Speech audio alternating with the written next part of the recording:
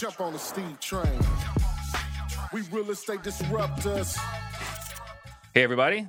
Thank you for joining us for today's episode of Real Estate Disruptors. Today we have Pace Morby, and although he technically lives here in Phoenix, Arizona, he's pretty much nationwide.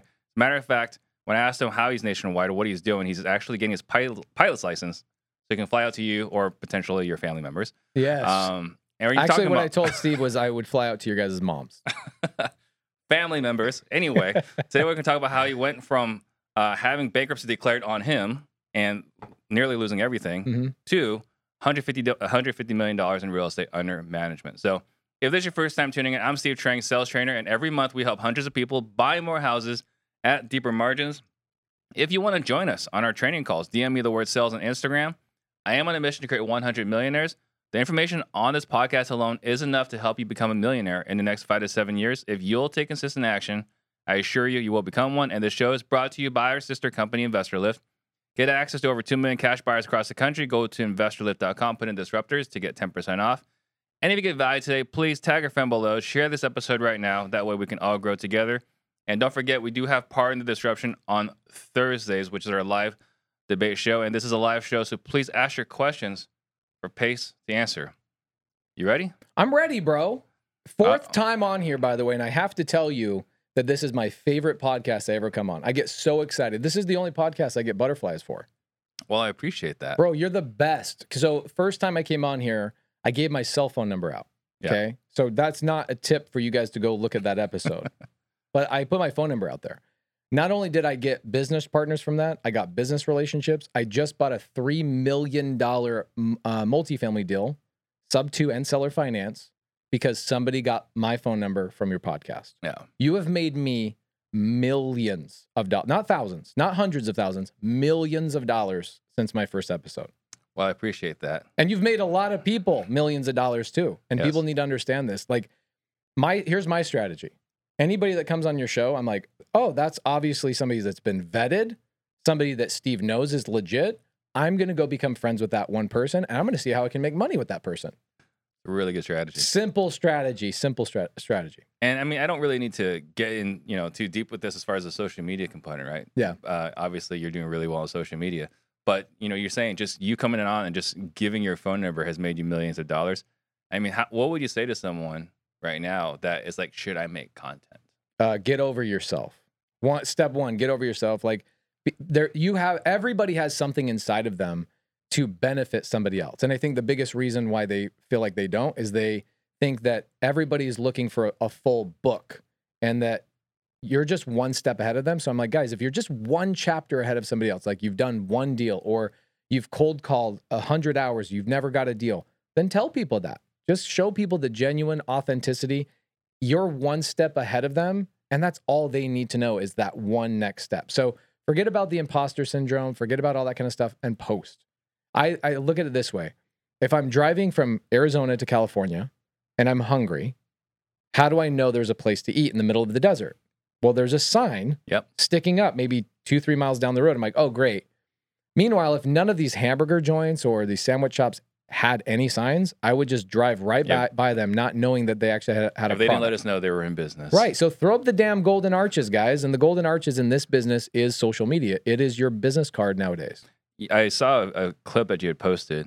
I'm assuming someone on your team posted, right? But that was a great clip. It was you and Brandon Turner with some video event. Yeah. Right. Talking about dating versus marriage. Right. Can you elaborate on that? Yeah, actually. So first episode I did with you was a little over 3 years ago. I give my cell phone out and I said, if you guys need help closing deals, you guys need help with whatever, creative finance deals, going on appointments, just let me know. I'd be happy to help you. So Cody Barton, my business partner, shoots me a text. Didn't know me at the time. He just saw me on the show and he was like, oh my gosh, that's exactly what I need. Okay. So Cody and I go and sit down in a McDonald's. Ironically, that I'm bringing up the golden arches. We go and sit down in a McDonald's. Literally, he pulls open a laptop and he goes, Pace, I've got warm leads. And I go, prove it. Okay, so he gives me these leads. I'm sitting there again, guys, in a McDonald's.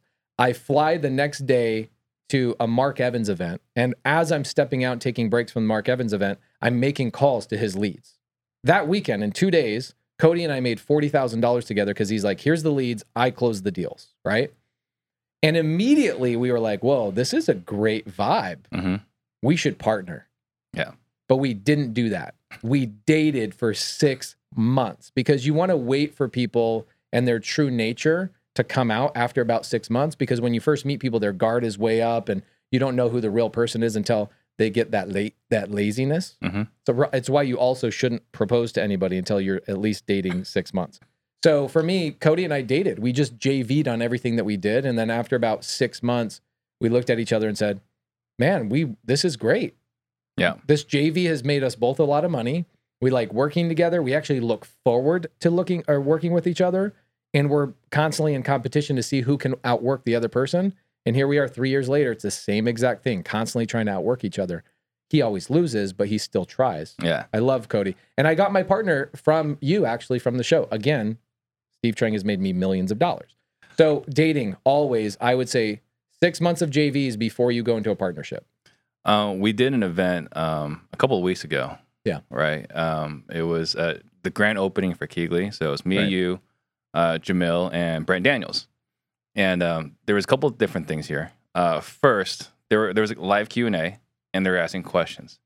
And like you were really, really helpful with your questions. I was a little bit less helpful with my questions. And what I really enjoyed in that interaction was when I would answer someone's questions, you were like, your jaw just dropped. Like he didn't just say it's this. like one word answers. Like somebody goes, I need X, Y, and Z. And Steve was like, no. Well, I was like, go do it. Right. And I think where I want to go with this is that I'm not here to inspire you. Right. I'm here to give you clear, direct directions. Right. Here's what I'm struggling with. Here's how you go fix it. You go fix it. Right. And there was a person that asked a question about like, I feel like I've lost my inspiration. I've lost my passion. I was like, and when he said that, I'm really glad that you went first. Because like in my head, it's like, well, that sucks for you, right? Yeah, it was a stressful question. His question was, for everybody out there in TV land, he says, I've been a fix and flipper for 8 years. I've made good money, but I've lost all my motivation. I don't want to be doing this anymore. What would you guys do if I were in your shoes? Yeah. So for me, I was gonna be like, you need to go find your passion. But you had a much more inspirational answer. Do you remember what it was? I remember what it was. I will have you go ahead and. So what I told him is I said, here's the thing is that you have nobody else to help but yourself. You're basically going out there and you're an island in this business. You go out and you find the deal. The person that you find the deal with, you're not going to lunch with them. You're not hanging out. You're not becoming friends. Then you go and you fix and flip the project. You don't care about your crews. You're not becoming friends with them. And then you're doing the same thing. You're selling this house through a real estate agent. Again, not becoming friends with anybody. Entirely transactional. Entirely transactional. And I can tell you, I wake up in the morning so excited, especially 4 or 5 years ago here in Phoenix, Arizona. I was collaborating with Steve a lot. All of us were collaborating. And I looked forward to hanging out with my competition as much as I possibly could because we were collaborating and having a lot of fun. So I said, do that. But here's something more important. Is you need to find other people to help, and you need to see how that actually changes their life, and they come back to you and go, dude, I took something you told me, I went and made $20,000 with it, you changed my family's trajectory. That is what I call emotional income, and it's way more addictive than a $10,000 check. Right. It's a lot more fulfilling, and it's a lot more rewarding. So we're talking about, portfolio, but I want to take a step back here, right? Yeah. Because I still remember back when, you and I used to go run at Discovery Park, right? And we had Eric Sage on the show. And you're like, this creative thing, this is interesting. Might have some legs. Yeah. Right? So I want to talk about your journey into the creative world. Okay. So step one, I was born in a creative finance household. A lot of people don't actually know this. My parents moved 26 times before I turned 19. And all of the houses my dad bought for our family was a seller finance, a subject to, or a lease option purchase. The challenge with my dad is my dad never looked at creative finance as anything other than a way to buy a house for his family. And why was my dad buying houses for his family with creative finance, but not going out and doing real estate investing? Well, my dad, as an accountant, was making $60,000, $70,000 a year with 12 children, obviously not enough money. So he goes and starts a painting company, making money under the table for an extra $200,000, $300,000 a year. So that income that's non-reportable or he's not reporting it, but it's non-bankable income, which means no bank's going to give him a loan based on that income. My dad's like, I got to figure out how to buy houses big enough for my family. Mm-hmm. So he would go find 5,000, 7,000, 11,000 square foot houses for my 12 kids and my parents to live in. And he would find seller finance subject to and lease option opportunities. So I've always known what creative finance was, but I always thought it was a way to just buy houses for yourself. Mm-hmm.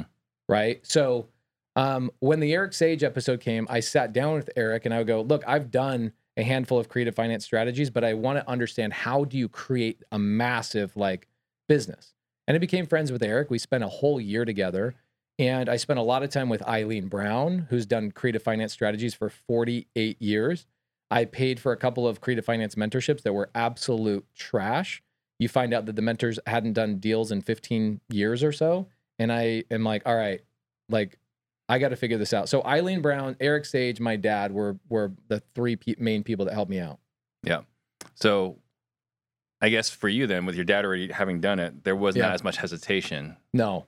So there was not like, is this going to work for building your portfolio, right? Because like at that time, you were Homevestors, right? Mm-hmm. You were my contractor. I was a realtor. I was a broker, right? And then you were wholesaling, and then I got more active in the wholesaling, and then you pivoted to creative. Right. Was there any doubt whatsoever? Like, is creative the way to go, or is like, all right, this is it, I'm all in? No, it was actually really similar. It was kind of it was forced on me. So before I really pivoted full time to creative, I'm now to a point, bro, that I'm like somewhat aggressive with people that go, hey, Pace, I've got a deal. I go, I don't buy cash deals. I don't even want a cash deal. I don't even want them sent to me unless they're here in Arizona. I'll buy cash deals in Arizona. All other 49 states, I won't touch a cash deal. Mm-hmm. And so people DM me, they text me, they whatever. And I'm like, if it's not creative, I don't want to look at it. Yeah. In fact, I've got a text message with somebody in Houston who's like, I just sent you a big portfolio deal. And I go, not looking at it because I'm sure it's not creative. He goes, no, it's creative. I go, perfect. Then we can have a conversation. Right. But what happened to me is in 2000, 4 years ago, I had a gentleman, that's to put it very politely, owed me $1 million or so.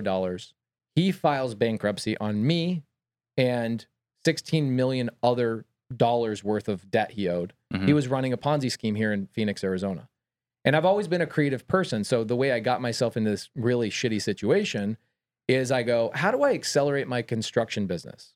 Well, the way I'll do it is I'll fund home renovators or fix and flippers renovations up front, mm-hmm. and then they can pay me when their buyer comes and pays them.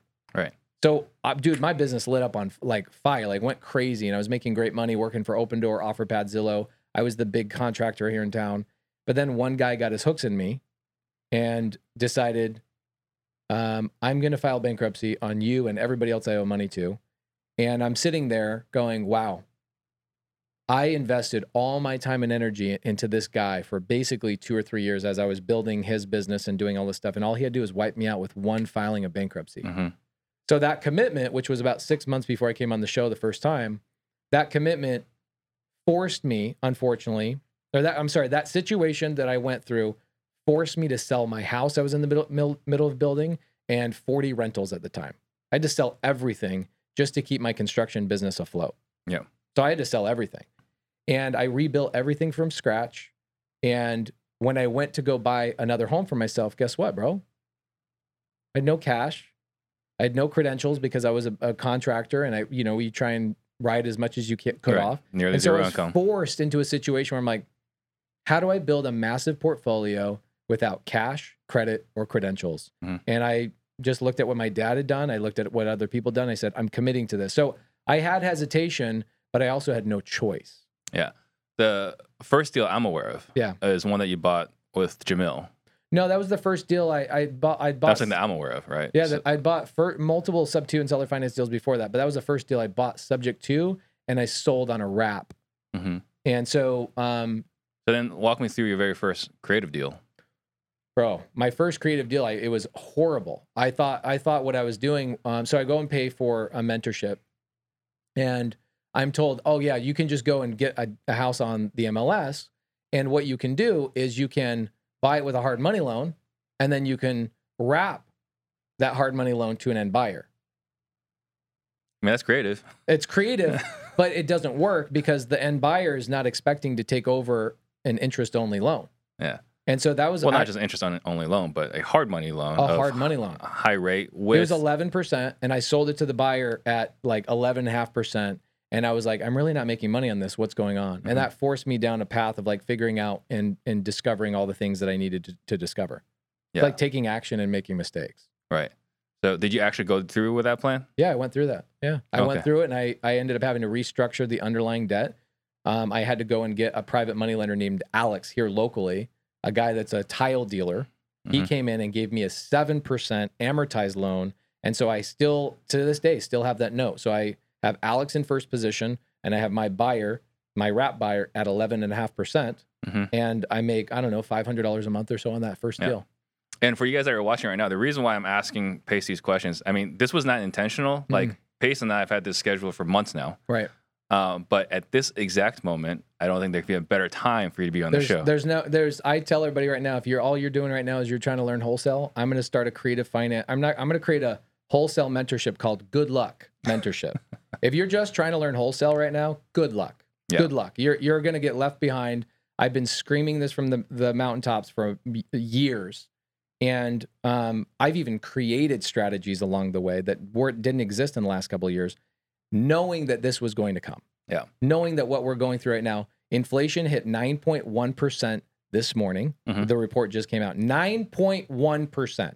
Yeah. The Fed is going to raise the rate where it's at right now, which is roughly 6 to 7%. If I go out and get a mortgage right now, it's going to be 8% by the end of next month. Listings have tripled. So does it mean the market's going to crash? I don't know. But all I know is that these buyers who are now not qualified to buy these houses because they can't afford this stuff, and sellers who are refusing to sell because they're sitting here saying, well, I acquired my house in the last 3 or 4 years at 3% interest. If I sell my house on the market, how am I going to go replace this thing and get a 7% or an 8% mortgage? So you're still going to have a major demand issue. And so what's going on is I'm getting for the first time ever, bro, I had a seller reach out to me and say, how do I sell my house subject to? Yeah. And I brought them in on a Zoom with 700 of my students. And I talked to a seller and they go, dude, I need to get rid of this property. It's happening right now. We're getting multifamily sellers. We're getting single family sellers, mobile home park sellers, land sellers saying, take my property on terms. Take it. Because people are fearful and interest rates are going to eat people up for the next 36 months. Well, I remember you and I talking about this, I want to say 2 years ago. We were talking about like this inflation problem is going to be coming. Right. And it sucks if you're a W-2, right? Yeah. Because you can't compete against the rate of inflation that's coming. Right. But yeah, going back to this, right? Like I'm going to be asking some very specific questions because I think the people that are listening, again, timeliness, right, is that I can't think of a better time to have you on the show talking about creative financing and so on. So that's the reason why I'm asking all these questions. So your first one, right, was disaster. You had to do a refi out with someone else. I learned from somebody that didn't know what they were doing. Right. Yeah. So, and also somebody that wasn't actually active in the business. I learned from the wrong person. So I think with that, right, let's discuss some questions that you wish you would have asked the first guy or first couple guys you invested with. Right. I think when you look at creative finance, let's break down what creative finance is real quick for a lot of people, because some people might be brand new. Maybe they're listening to this for the first time. Creative finance is a way to buy anything without cash, credentials, or credit. And credentials, I mean W-2, tax returns, bank statements. And you guys can see all this stuff on my YouTube. I break down deals, call sellers all the time. But it's anything. So let's talk about it in very simple terms. When I was young, going back to my parents, I remember my mom, she's a seamstress. So she would sew, she'd make dresses, she'd make stuffed animals for people. And my parents had a lot of kids. And so there were moments in my parents' life where my mom didn't have enough money to go buy materials to then create a product and then sell. So what my mom would do is my mom would go and ask somebody in her church, hey, do you have a credit card that I can use to go buy materials? Because I went to Michael's and they told me I don't have enough credit to get a Michael's card that I can buy like materials to go make teddy bears and dresses, stuff like that.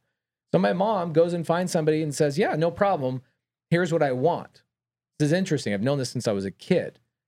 They said, whatever you make on the back end, I just want 5% of your net, and I'll let you use my credit. So my mom was using arbitrage to make dresses. So like she would sew bears and all sorts of tchotchkes, little odds and ends, and she would sell them at local schools, and she would sell them at hospitals as like gifts in the gift shop.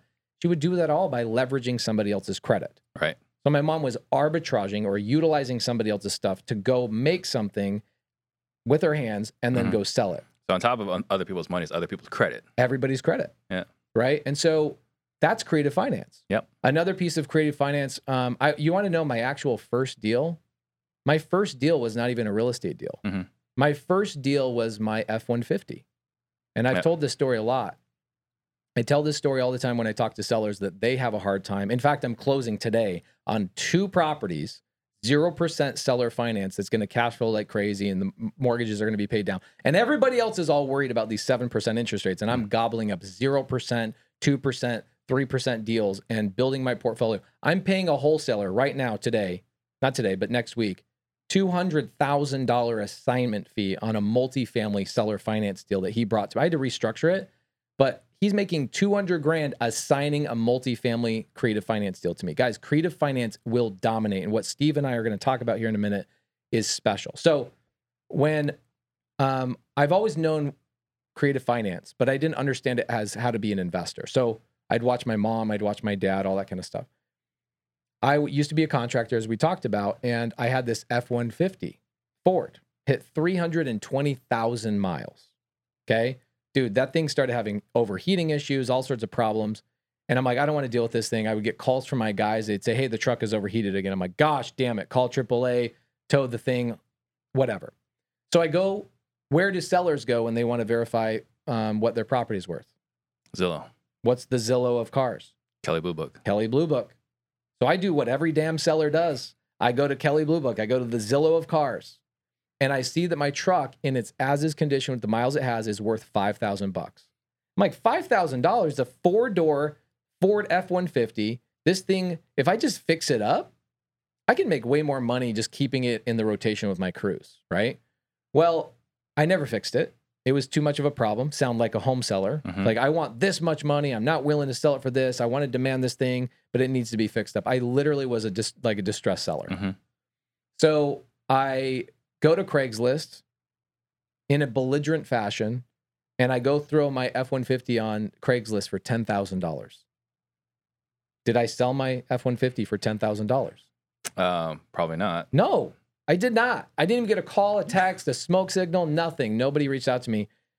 And so my wife comes in, and she goes, well, you understand like how your mom did things and your dad did, blah, blah, blah. You know creative finance. Like, look what I was doing with construction. Mm-hmm. Now with construction, they got me in trouble. I would front people's, finances, and they ended up robbing me. Right. In real estate, it's great. That really can't happen, which is nice. But she goes, why don't you just take payments on the truck? It was my wife's idea, right? This is like 8 years ago, maybe maybe 9 years ago. I go, oh my gosh, this is brilliant. So what I do is I go back to Craigslist. I literally change one thing, and I said, F-150 will take payments. So what happens? Did I sell that truck for $10,000? Of course. I sold it for $12,500, and the buyer who bought it from me, Jose, gave me $1,000 down, and he made a $350 payment to me until that thing was paid off. So I sold it for 2.5 times more than what Kelley Blue Book told me it was worth. Mm-hmm. Because I was willing to give somebody seller finance. Yeah. And so that was the first seller finance deal I ever did. And I always understood that the value of something, remember this, everybody out there right now, the value of anything is not the purchase price. The value is always what you can do with it. So if I can turn that truck, like Jose, this is what Jose did. Somebody's like, I would ask him, did Jose overpay for that truck? The answer is hell no, Jose did not overpay for that truck. Because he took that truck, he got into it with really favorable terms, and he went out and made $6,000 or $7,000 a month using it for his own painting company. And he's a Hispanic dude, so they fixed that truck up real good. Yeah. And the other thing you guys may not know about Pace, is that he's a truck connoisseur, maybe a little bit of a snob. Yeah, a little bit. Because I thought I mistaken his truck. I saw an F-150 Raptor. Yeah. It's like, is that your truck? And he took complete offense. I was like, mine's a platinum. Yeah, he gave me a 20-minute lecture on trucks. I have to like step into my truck. Let me explain to you. Yeah, we actually sat in his truck outside the gym and talked about all this stuff. So your question was, what do you wish you knew before you got into creative finance, and what people need to understand? What did you wish you had asked the people that you paid for mentorship? What questions you would ask them? I wish I understood why people sell on creative finance and what to do if you are a buyer on creative finance. But I mean, like, before signing up with a mentor. Oh, I would want to know that they're actively doing deals. Yeah. I would want to know they're actively buying real estate. I would want to see settlement statements. I would want to see how they're funding these deals. I would want to see, basically, that's it. That's all I would have needed to see. I don't even care if you're buying a deal a day, but are you buying one a month? Are you buying one a quarter? Are you buying at least one a year? If you bought one in the last 12 months. If you bought a property in the last 12 months, then chances are you got a little bit of momentum that I could learn a couple of things. Yeah. So, all right. Your first deal, right? You had to refi out of it. What were some other things you learned along the way when you started acquiring properties through creative? I learned a couple of things that people need to understand. There's two trains of thought. There's subject to and seller finance, and people don't quite understand the two difference between them. Even me, I didn't quite understand. It seems silly, but I didn't understand the difference between subject to and seller finance. I mean, I think we've all been there, right? I don't think there's anything to be ashamed of. In fact, I've had to make 6 or 7 videos on it on my YouTube channel because it commonly comes up all the time. I mean, I think, team, if you guys are paying attention, hell, let's us make a video about that. All right, yeah, you should. So the difference, if I understood the difference between subject to and seller finance, I would also then know the difference between the two sellers of subject to and seller finance, because they're not the same type of demographic. No. Right? In subject to, it means I'm taking over somebody else's debt. So think about it as like, I want to buy your car. I can just take over your car payments. That's called subject to. But what if your car is paid off and you don't have payments? Well, I just say, let me make payments to you and you just be my bank. That's seller finance. So seller finance means the property is paid off free and clear. Subject to means there's a debt that I need to make payments to and take that over. It's pretty simple. I didn't know that. Okay, so I would rack my brains like, oh my gosh. And I would think and confuse the buyers in seller finance and subject to as the same demographic. That you talk to them polar opposite. A subject to seller typically is going through pain. A seller finance seller only wants gain. Yep. Okay, so you're going to get a lot of sellers. If you're a wholesaler, you're a real estate agent, bought a lot of deals from wholesalers, bought a lot of deals from agents where I have to come in and restructure it, where they say, my seller's out of control. They want too much money for this property. I'm like, it kind of reminds me of my F-150. I looked at the price of what Zillow tells me or Kelley Blue Book, and I'm like, F that. I think it's worth more than that. I'm a belligerent seller just like anybody else. So I go, well, the value of something is not the purchase price. The value of something is what I can do with it and how cheaply I can get into it, right? And so seller finance, typically all the seller wants is to see that they sold the property for a they committed in their minds when they bought the property and when they're selling it. The seller in a seller finance situation is financially savvy, okay? Most seller finance sellers actually know what a no is, a promissory no. They know what seller finance is. A lot of sellers know what subject to is too, okay? These sellers want to win. They want a high purchase price, okay? That's a seller finance. I wish I knew that or way earlier. It took me about a year, maybe 2 years to truly understand the difference between these two sellers. Yep. So when you have a seller that says, I want $300,000 for a $300,000 house, I go, no problem. If I was able to come up to $300,000, would you give me terms? Seller says, what's terms? I then tell them my F-150 story. They go, oh, that makes a lot of sense. I go, so you can see how I can pay you $300,000 as long as it makes sense for me. On subject to, it's always pain. It's always, I owe too much money. And some people right now will go, well, everybody has equity. I go, not the people that did a refinance last year. Yeah. If it's the last 6 months, you don't have equity. But Or more even than 6 months. depending on the market. Some markets, think about this too. And this is another thing I wish I truly understood when I was getting into real estate is what does it cost my buyer to sell their fix and flip? Most people have no clue. They're out there wholesaling deals to their fix and flip buyers. and their fix and flip buyer has to renovate the property, sell it on the MLS, and pay roughly 8 to 10% in selling costs. A lot of sellers don't have 8 to 10% of equity a year after they bought their house. So they go sell their property. It's like, I know I'm a little bit over the place, but let me explain this. If I have a house that is ARV, or my Zillow price says, if I go to Zillow right now and Zillow says it's worth 300 and I owe 270, how much equity do I have? Put a comment in the side chat. How much equity does that seller have? $300,000 is what their house is worth. They owe $270,000. People are like, this is obviously a trick. Right. It is a trick because you think that $30,000 is equity. That is not equity. That is called spread. That is not equity. Write this down. Equity is what you have in your pocket after you sell your house and everything is paid off. That's equity. So somebody who owes $270, the house is worth $300, will actually walk out of that transaction with $0. So if you bought a property and actually went up 10% in a year, you still don't have equity. Yeah, you're breaking even. You're breaking even. Yeah. And so you get a lot of sellers like, wow, really? This is it? So we're gobbling up subject to deals from people that are in foreclosure. A lot of foreclosures are happening right now. A lot of people they refinanced last year and they don't have any equity. A lot of those deals are popping up right now. Yeah. I shouldn't say popping up. They're flooding the market. They're everywhere. By the way, I think your crowd, your community is alive and well. Oh, great. Yeah. My community is the greatest. Yeah, 445 people here, which is a new record.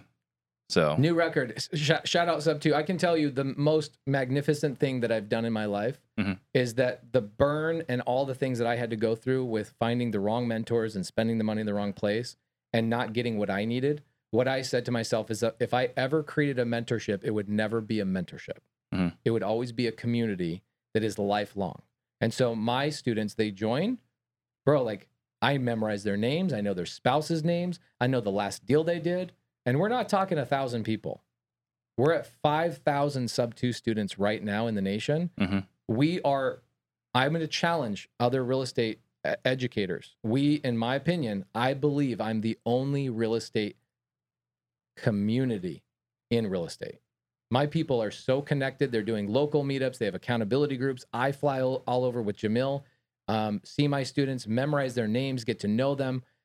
There's no end to the Sub 2 community. Yeah, I mean, truthfully, I'd be afraid to attack it or attack you because I think they would murder me. I think they'd be. I have at least one person in my Sub 2 community that would probably kill for me. Yeah, I would venture to guess the over under is probably like 5 or 10. Right, but my goal was here's what my goal was with the Sub 2 community always was, how do I normalize the conversation around creative finance? Because I there's things that are normal in real estate, like a real estate agent, a broker, a title and escrow agent, right? All these types of things are pretty normal. But my goal 3-4 years ago was, how do I normalize the conversation around subject to seller finance novation agreements? I don't talk a lot about novation agreements, but our group does more than anybody else. Like we do so many novation agreements.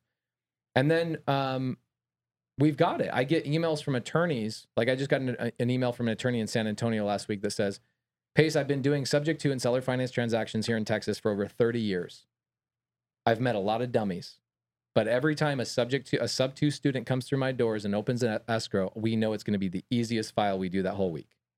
And so we're on our way to normalizing what creative finance really should be in the real estate space. But we're doing it together. I can't do it on my own, and we're doing it together as a community. Yeah. So I think the other thing I want to look at is before we talk about pitching it and so on. Yeah. Let's say someone's brand new to Sub 2 or creative, right? Seller finance and whatever. Someone's new to it. What are some things they should do, or what are some things they should absolutely not do? Okay, so I would love to get into that. Do you mind if I break down a deal that I just did like a couple days ago? Go for it. So I set aside 30 hours for this. Perfect. That's the intro. I'm actually thinking, so I did a 16-hour live 2 years ago. I did a 25-hour live, and then I did a 26-hour live. No food, no drink, no pause, no break, and just did all that stuff. I'm planning on doing a 30-hour live where I talk about nothing but creative finance, but I go A to Z on creative finance, where I'm like, Start here. Do this. I'm going to end up doing on the YouTube channel at some point in the next couple of weeks. Instead of sub 2 or seller finance for S, can we just talk about Steve for an hour? Of course. Perfect. Bro, I got a lot of stories about you. So I've got a deal right now that I don't look at. When people send me a cash deal, what's the number one thing you look at a cash deal? Is my purchase price. In creative finance, the purchase price is the last thing I look at. The first thing I always look at on a creative finance deal is what I call the entry fee. So I'm going to give your audience, and a lot of my students already know this. They'll fill up the chat with what the entry fee is. Watch. So I always look at a deal, and when somebody goes, hey, Pace, I've got a sub 2 deal for you, I go, great. What's the entry fee? I don't even care about the address. I don't care about the bed bath count. I don't care about the garages. I don't care about the condition of the property until you tell me what my entry fee is first. What is an entry fee? Okay, this is something that I created because I would watch all these other guys on YouTube and other mentorships I paid for, and nobody ever talked about this. There's 7 parts to an entry fee. Number 1 is, what does the seller receive? What's the cash to the seller? Sometimes that's 0, sometimes that's $100,000, depending on the deal. What does the seller receive in their pocket? That's number 1. Number 2, are there any arrears, liens, encumbrances that I have to pay? Because I've taken over IRS liens, I've taken over mechanics liens, I've taken over child support liens, I've taken all over a bunch of those things. Did Steve send you guys a message and say, get a fan in here, Pace is on fire? Is that what's going on here? Yes. I love it.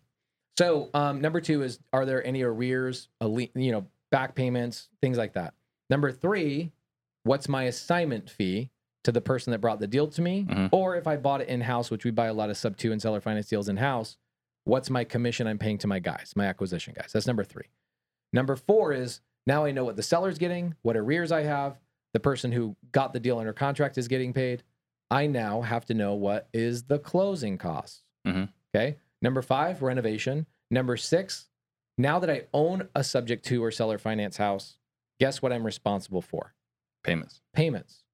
So number 6 is, before my exit strategy comes to fruition, let's say it's an Airbnb, might be 2 months of renovating, a month of furnishing. That means I got 3 payments, 3 months of utilities, 3 months of taxes, 3 months of landscaping, 3 months of all that kind of stuff. That's number 6. And then number 7 is, what is it going to take to market that property to get a tenant or an Airbnb launched, et cetera. So that number, add all those numbers up, that is my entry fee. Mm-hmm. Now, where does that entry fee come from? How do I buy a subject to or a seller finance deal if I don't have any money? Private money. Either private money or partnering with people. A lot of my students partner with each other. They go find the deal and somebody else goes, I'm brand new, but I got $25,000 in cash. Let's go buy this deal together, turn it into an Airbnb, and let's go 50-50 on the ownership of it. I also wish somebody would explain the fact that you can wholesale the piss out of creative finance deals. You can wholesale novations, lease options, subject to deals, seller finance deals, Morby method deals. All of the deals can be wholesaled. So even if you're brand new, you need to understand, what are my entry fee costs?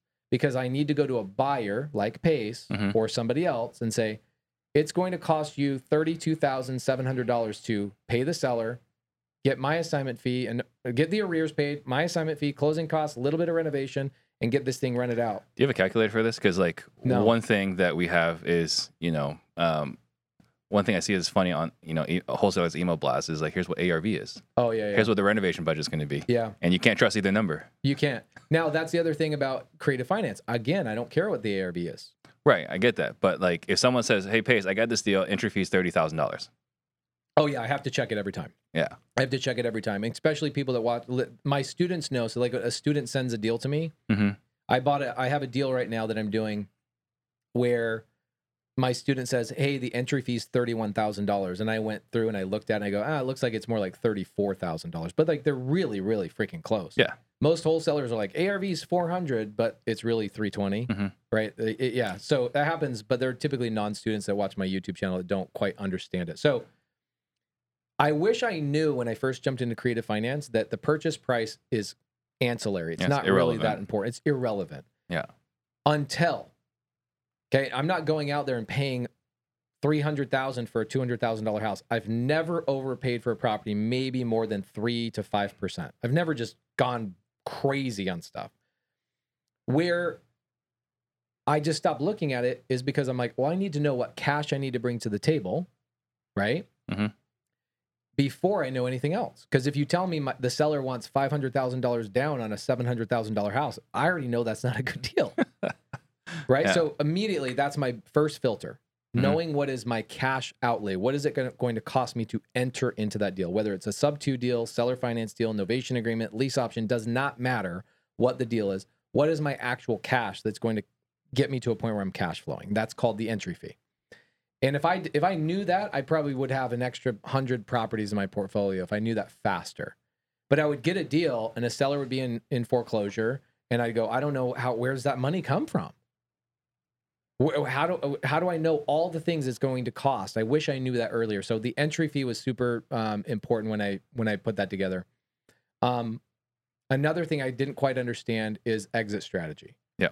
And I would just assume, okay, well, I wholesaled a lot of my first sub-2 and seller finance deals because I didn't have the money and I didn't have the skill set of raising capital, right? So, and I didn't have the ability to have a brand that people want to partner with me. I got people emailing me every day saying, I got 300 grand. What can we do with it? I'm like, I don't need money anymore. Like, that's the crazy thing. You go from needing money and not knowing where it comes from to then you figure it out. And then you figure it out at such a high level, you don't need the money. You have too much money. You have too much money. And, that's why we're doing a lot more apartment complexes and stuff like that too. So if I knew the entry fee and I knew what the hell I could do with the properties, I would have been off to the races a lot faster. So I have 26 strategies of what you can do with properties once you get a sub-2, seller finance, any of these things under contract. There's 26 strategies. Wholesaling them is one of 26. So if I understood those things, I would accelerate a lot faster. So one, knowing the difference between subject to and seller finance. Two, knowing the difference between the sub-2 and seller finance sellers. Number three, what money is going to need to be done to bring these things to fruition. And then number four, how to find that money. Is it a partnership? Is it I'm going to raise the capital and pay simple interest to somebody? I wish I knew that stuff. I had to figure that out along the way. Right. I've done a lot of 0 down, 0% interest deals. My best deal ever was a deal. Am I just rattling, or people want to hear this? I'm pretty sure people want to hear it. I mean, we have almost 100 people in here. Okay, great. People want to hear it. Love it. But the thing is, these are probably 500 of my best friends. They're my sub-2 students. So these are my I'm sure homies. 1 or 2 of these people are my people, so it's fine. Okay, cool. I'm talking to the one person. All right. So one of the best deals I ever did was a wholesaler came to me. I'll give you guys the address if anybody wants to pull it up. 1906 South 78th Place in Mesa, Arizona. You guys can pull it up on Zillow. And it's a little 3-bed, 2-bath mobile home in a pie-shaped lot. Wholesaler comes to me and she says, hey, Pace, I'm talking to the seller. I cold called her and she wants $100,000 for this deal. This is a seller finance deal, guys. So when you're writing this down, just remember this. She wants $100,000 for this deal. And I go, okay, well, if it's a cash deal, that means you could probably got to buy it at what? What would you have to buy? ARV is 100,000. What would I got to buy this thing at? Rough 70, 75. As a wholesaler or as a cash buyer? Oh, as a cash buyer. As a cash buyer, 75. Maybe I put 10 grand into it, list it for 100. Maybe I could walk away making 10 grand, maybe, right? But most of the people talking to these sellers are who? They're cash buyers, they wholesalers? Wholesalers. They're wholesalers. So this seller's getting offers at 40 grand, 50 grand. And she tells this wholesaler, don't even bother me unless you have an offer at $100,000. Stop bothering me. Yep. So this wholesaler says, do you want to come to this appointment with me? I go, I'd love it. By the way, I've got this. I record every single appointment ever. Every appointment I record. You want to hear the last one from last week? It's so good. 0 down, 0% interest. So good. I'll give it to your audience. I'll give it to you. Give it to the audience later. So I go to this appointment. I record the whole thing. Her name is, it's Dale and Susan Poyer, the name of the sellers. This is a true unicorn deal that happens. They happen all the time. But this is the first time I pushed the limits on a unicorn deal. Unicorn means 0 down, 0% interest, seller pays the closing costs, and I have a tenant that's already in place and the property cash flows on day one. Okay. We probably have a good 20 of these in our portfolio. So I go to Susan and I go, hey, Susan, I would be willing to give you, this is the pitch. Okay, so people are like, well, how do I bring up terms? How do I bring up creative finance to the seller? You ask the seller, this is one of the advantages I have over all you knucklehead cash buyers, all you knucklehead wholesalers out there. I'm a wholesaler too, but that's one tool in my tool belt. So I go, so what kind of offers are you getting, Susan? She's like, oh my gosh. Yeah, I don't want to tell you that. I go, well, I imagine they're really low. Are you getting offers at 40, 50,000? You see what I did there? I didn't go, oh, I'm sorry. I go, well, I imagine they're probably lowballing you. And I'm starting to inch my way towards being on her side with a common enemy, which is the wholesaler. Yep. Because if you're a wholesaler, I will scorch Mother Earth all over you. So what happens is she goes, yeah, I'm getting offers at 50, 60,000. I go, okay, great. So if somebody was willing to give you that $100,000, which that's what Zillow told you, would you be willing to give them terms? And I shut up. 99% of sellers have no idea what the word terms mean. In fact, some people on this podcast right now don't even know what terms means. Right. So she says, well, okay, interesting, but what are terms? And then what story do I tell anybody that asks me what are terms? It's either the truck or the tree. The tree is good. I haven't told the tree story in a bit, dog. That's a good story. So I told her the F-150 story. I recorded the whole call. I recorded this whole meeting on my phone. Phone was on the countertop. And she goes, oh my gosh. Yes. How do we do this? I go, well, if I'm paying $100,000, which is full value of this, and there's no real estate agent, then and I'm giving you all of those things, then I need to get something in return. This is a win-win situation. By the way, creative finance is the only way to truly have a win-win with the seller and the buyer. It's the only way. Because on a cash transaction, I got to buy your shit at 50 cents on the dollar, which we do frequently. Right. The only thing the seller gets in that situation is convenience of time. That's really it. And it's good. But creative finance is like 10 times stronger in the benefit. So I go, if I'm going to give you all of this, then I got to get something in return. I got to have something in return. She's like, okay, well, what do you want? And I go, well, I would want to do no down payment. And she goes, okay. And I go, and I also want you to know that if I'm giving you $100,000, that means anybody else that's been willing to give you 60, I'm paying you $40,000 more than anybody else. So what I would want is I would want you to know that that's my interest that I'm building into the purchase. You're like, okay. And I go, so I'm going to pay you $40,000 in interest is the way I pitch this. Yeah. And she goes, okay, I like that. All right. But here's the thing is that means you're going to get 0% interest. Okay, great. And you pay the closing costs. I go, no, I gave you $100,000, Susan. We're closing in 3 days. Like you got to give something to the table. So she pays closing costs, $2,000. She goes, but who's going to evict the tenant? I go, nobody. I'm keeping those tenants in place. She goes, okay, they're my family members and they're late almost every month. I go, the reason they're late every month, Susan, is because they are your family members. Wait until I manage these people and we'll be fine. So what happens is we close. She comes to me and she goes, I want $10,000 down. If you want 0% interest, I pay the closing costs, all of these things, and you want 20-year, because a 0% seller finance deal typically doesn't go 30 years, it goes 20 years. Yep. So she says, I'll do all of this, but I want $10,000 down. I go, no problem. I'll give you $10,000 down, but I want to give you the $10,000 over the next year. She goes, okay. So this property, you guys can pull up my note. It's on public record. My payment to the seller is $375 a month, principal only. My taxes and insurance and all my other stuff is about $225. So I'm all into this thing, $600 a month. And the rent on this thing is $1,650 a month. So I got $1,000 a month net cash flow on day one. Right. And I got to pay her $10,000 over the next year in a down payment. How much money am I going to have to pay this lady? I'm going to have $12,000 in net cash money. flow. It's her money. Yeah. That's a unicorn deal. No down payment. Down payment can be paid over the course of a year. Nobody knows you can even you can structure things this way. I'm buying a $3.5 million apartment complex the same way right now. 43 units in Texas. The seller's like, yeah, I'll seller finance your down payment. I'll seller finance the whole thing, 4%, 43 units. Cash flow is like $11,000 a month net after everything. You can pay the seller on payments and you can seller finance their down payments. Gangster.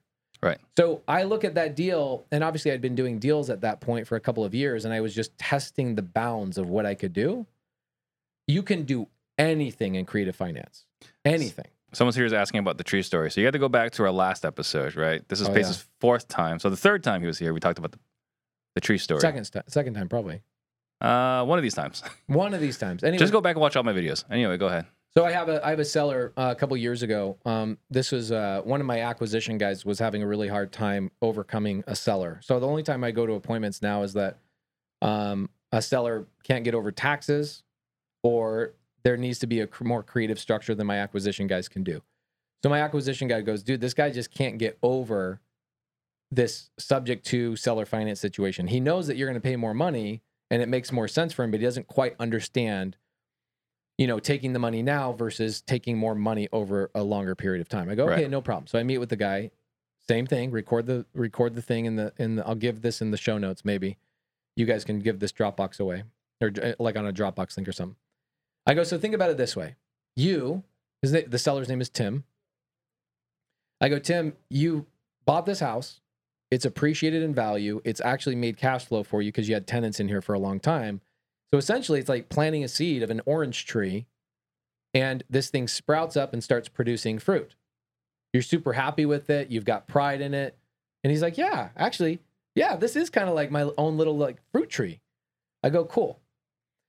So every cash buyer that's coming along here is coming to you and saying, hey, that really valuable orange tree that you've spent a lot of time, used your credit to buy it, dealt with tenants and their headaches, all this blood, sweat, and tears it took for you to water, irrigate, trim, prune this tree, that wholesaler is coming to you and basically saying, how about I do this? I'm going to cut the tree down. I'll take the branches and the oranges and all the seeds that come with it, and I'll just chop down the trunk of the tree, give you the firewood so you can just go burn it. And he was like, damn. And I go, that's what's going to happen. You're going to get rid of this producing tree. Whereas with me, I go to you and I go, why don't we just keep the tree in place, let it keep producing fruit? But instead of you having to manage the tree, let me manage the tree, and I'll give you a portion of the fruit of this tree for the rest of your life or for the next 30 years. He's like, oh my gosh, you're right. Why would I ever sell a property for 50, 60 cents on the dollar? I go, probably because somebody told you your house is a piece of shit and they need to renovate it and they got to make money too. And all the lines that I say to other sellers, that it actually makes sense for me to say that to those specific sellers. But for you, Tim, you're in no pain. So really you should be focusing on what's your greatest gain. Yep. So I ended up buying that deal because of the orange tree story. He's like, I don't want to chop down my tree. I want to keep, he's like, you can keep 90% of all the fruit. So the way I structured that deal is I turned that into an Airbnb, and I let him have I make a payment to him for the seller finance. Right. But on my Airbnb, I also give him 7% of my net on top of his payment. You're actually giving him the fruits. I'm giving him the fruits. So you were talking about preferred exit strategies, right? So I know there was one, we were talking a while back about this. There was one that you loved more than any other. I loved lease options at a point. Yeah. Okay. So you no longer love lease options. I won't touch a lease option anymore. All right. So you tie up a deal. What is your go-to exit strategy today? Well, let's talk about like top 5 exit strategies that most people are doing in creative finance. Okay. So I lock up a deal, seller finance subject to novation agreement, Morby method, whatever the deal is.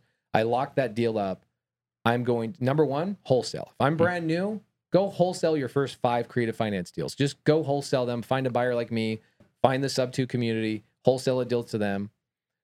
That's number 1. Number 2, when you're brand new and you want to start getting cash flow, you take that deal and you wrap it to an end buyer. And what does that mean? That means I'm going to take over the payments at, let's say, $1,000 a month, and I'm going to go find a buyer that's willing to pay me $1,400 a month.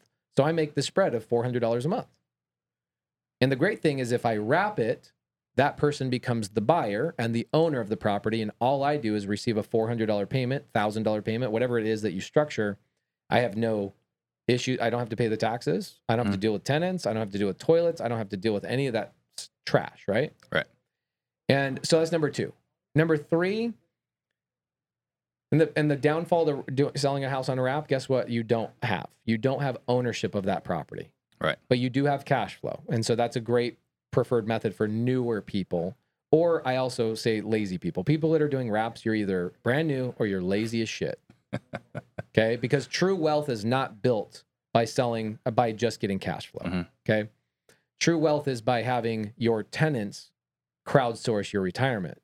And your tenants are paying down the mortgage. They're paying down all the interest and all that stuff. So number 3 was lease options for a while. That was my next phase, was lease options. Because lease options, what we found is that I'd buy a sub-2 deal or a seller finance deal, and I would turn around and sell it on a lease option. And a lease option, for anybody, I could do a whole episode on lease options, is both a lease and an option. So it means they're going to lease the property from me for about 5 years is what we would give the buyer.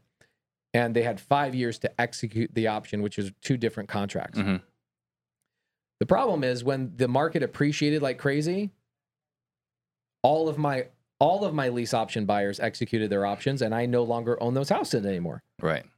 So you then convert to exit strategy number 4, which is holding the property indefinitely. Mm-hmm. And then what you end up doing is you divest and you go, okay, am I going to do Airbnb, Airbnb, long-term rental? Am I going to do corporate rental? Section 8. Now you've got a whole bunch of different exit strategies. But for me, I would say that 90% of what we do with Creative Finance now is hold it and put it in our portfolio. And the reason for that is because I get cash flow, Mm-hmm. I get appreciation, I get depreciations. I made a lot of money last year, made a lot of money the year before. I paid $0 in taxes, and I actually got a tax refund of $2,300. Right. A tax refund. After paying 0 income tax, I got a $2,300 tax return. Why is that? It's because of the tax benefits of actually owning property. And so meanwhile, all my friends are making millions of dollars flipping and wholesaling and, other things, owning title companies, and they're paying 40% of their money to the IRS. Meanwhile, I'm just buying more properties, right? Yeah. So holding properties is my main objective. And in the last year, I've really spent a lot more time in multifamily creative finance. So holding properties is my main exit strategy. So one of the reasons why you like lease option was the fact that the tenant was eventually going to buy it and they cared more and you had to do a few repairs. So now. Yep. And what I loved about lease options is we would average about a $7,500 lease option fee up front. So I'm like, damn, I got paid up front from somebody leasing my property. That was just a non-refundable $7,500 fee. And then the other reason why I loved lease options before the pandemic happened is that 80%, maybe even 90% of my lease option tenants never actually executed my option. And right. So I would have an inflated rent. I'd get $7,500 up front. And then at the end of my 5 years, they wouldn't renew. Or I'm sorry, they wouldn't execute the option. Yep. So I would not evict them, but I'd say, hey, we're not renewing the lease. And then we would just turn into a long-term rental. So I got $7,500 up front and a higher rate of rental. Because on a lease option, I'm not renting a property at the same price I would rent something just a traditional rental. All right. So I think I got a lot of the questions I wanted to answer. So we're going to transition to the questions. Did we really? Because I could go along. My questions. There are a long list of other questions. I love it. Okay. My questions. So before we do that, I want to just announce our upcoming Disruptors event. So our live event, we teach disruptor sales process to overcome seller objections, building real rapport, and purchasing properties at deeper discounts. If you want to level up your business, sign up today, disruptors.com/sales disruptors. And you're going to be a little bit quiet for this part while they roll this. Mm-hmm. And then we'll go to those other questions.